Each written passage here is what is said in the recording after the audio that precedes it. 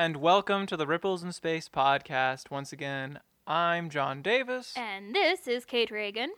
We're so glad to have you here today on this fine Sunday afternoon. And we're once again presenting some fun flash fiction for you to eagerly digest. Digest. That's one way to put it. Sometimes the people in the stories are being digested, but that is not the case with this story. Today we have a story by Lisa Acerbo, and her story involves supercomputers and technology. So, as normal, I'll do the bio, and Kate will read the story, and then we'll talk about it. Thank you once again for joining us here for another Ripples in Space podcast. Lisa Acerbo teaches at Trumbull High School and adjuncts at Norwalk Community College, both in Connecticut. She also lives in the state with her husband and an assortment of animals.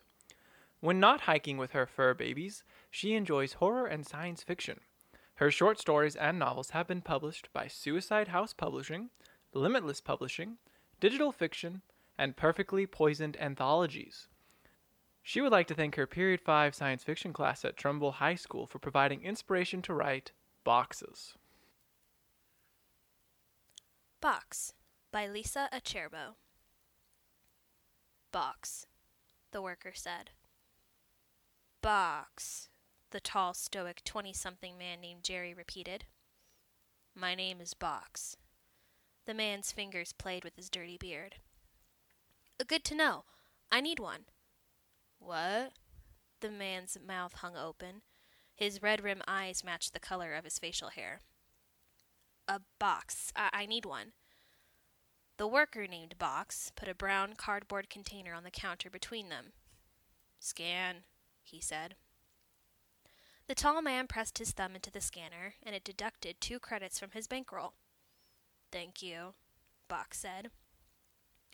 Jerry walked out of the store and stepped onto the moving sidewalk, tinny and shined to perfection by workers on every corner.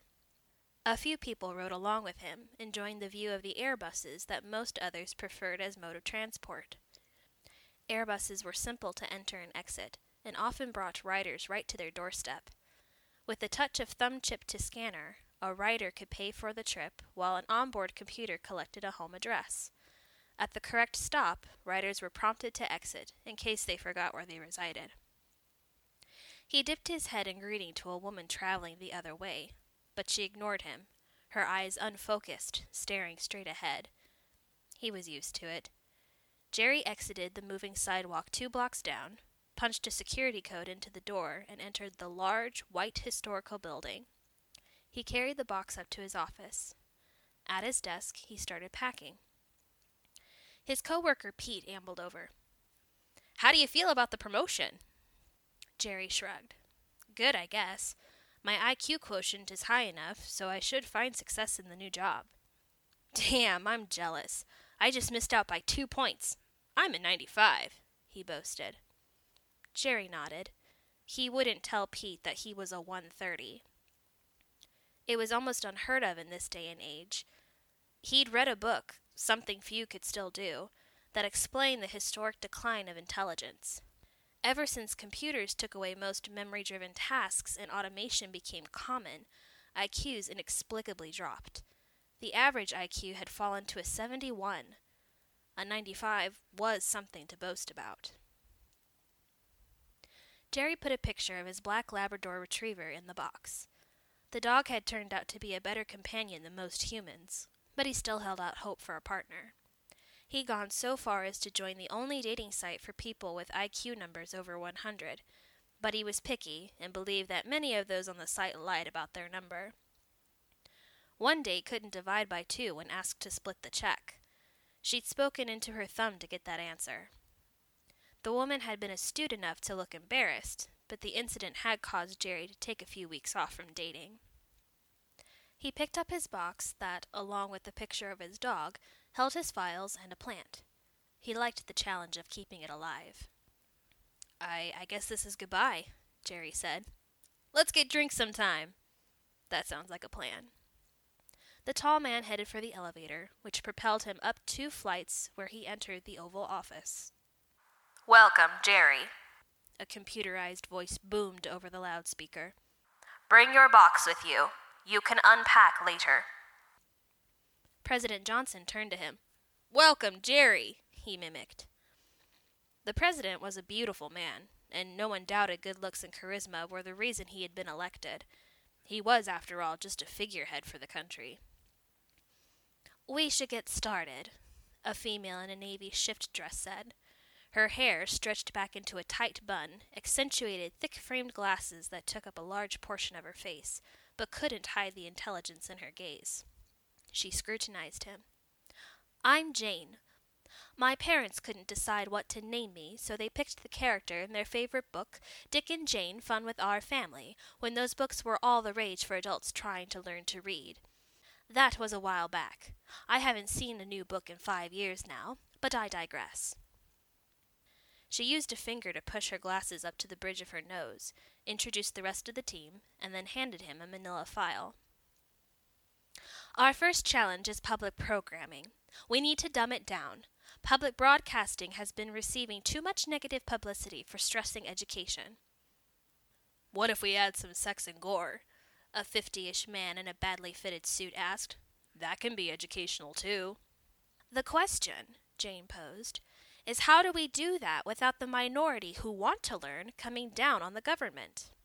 Wait, Jerry interrupted the low murmur of conversation that had begun around him. You want to take away educational programming? Isn't the problem that too many people have lost the potential to think and learn?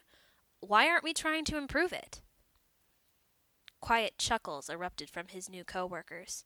President Johnson joined in before picking his nose. Newbie, one of the advisors whispered. Jane peered at Jerry from over the top of her glasses.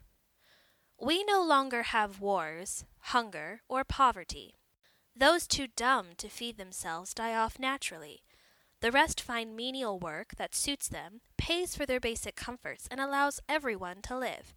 Technology takes care of everything else. It's a perfect world, and we rule it. Why ruin it? But it's not. It's not a perfect world. Are we going to have a problem here? The computerized voice blared from the loudspeaker. We have a place for intelligent people who find fault with my plan. He thought carefully for a long moment, all the while staring at the picture balanced precariously on the top of his box. The soulful eyes of his dog framed in it stared back. He turned his gaze to the nameless, faceless loudspeaker. Not at all. Jerry studied the file.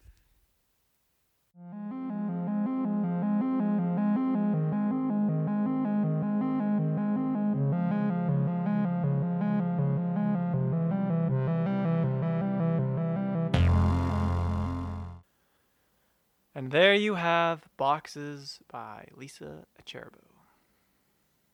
Poor Jerry.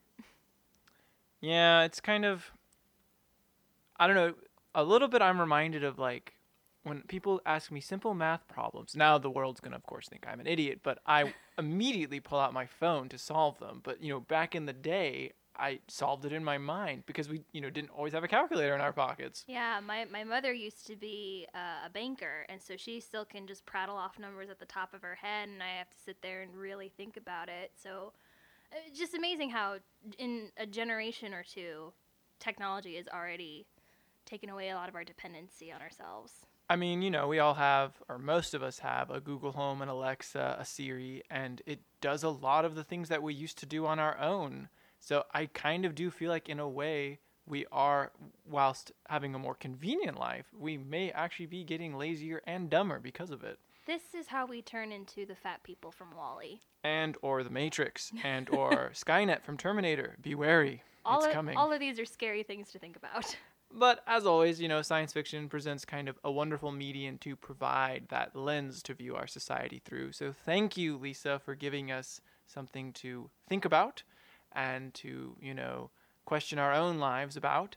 So, as always, we love reading science fiction submitted to us by those from around the world, which is pretty cool. If you write science fiction, be sure to send it to us at ripplesandspace ripplesandspacepodcast.com. There's a link there to our submittable page where you can send us flash fiction for the podcast, or you can send us science fiction stories to publish on our website. You can also follow us on social media on Facebook, Twitter, and Instagram. We occasionally post fun things, so we hope that you'll follow us and like us. And on all your platforms that you're listening to this podcast, be sure to give us a like or leave us a comment. If you've got any ideas for us to talk about, we'd love to hear from you. Thank you for listening, and from all of us here at Ripples in Space, cheers from the void. See you later.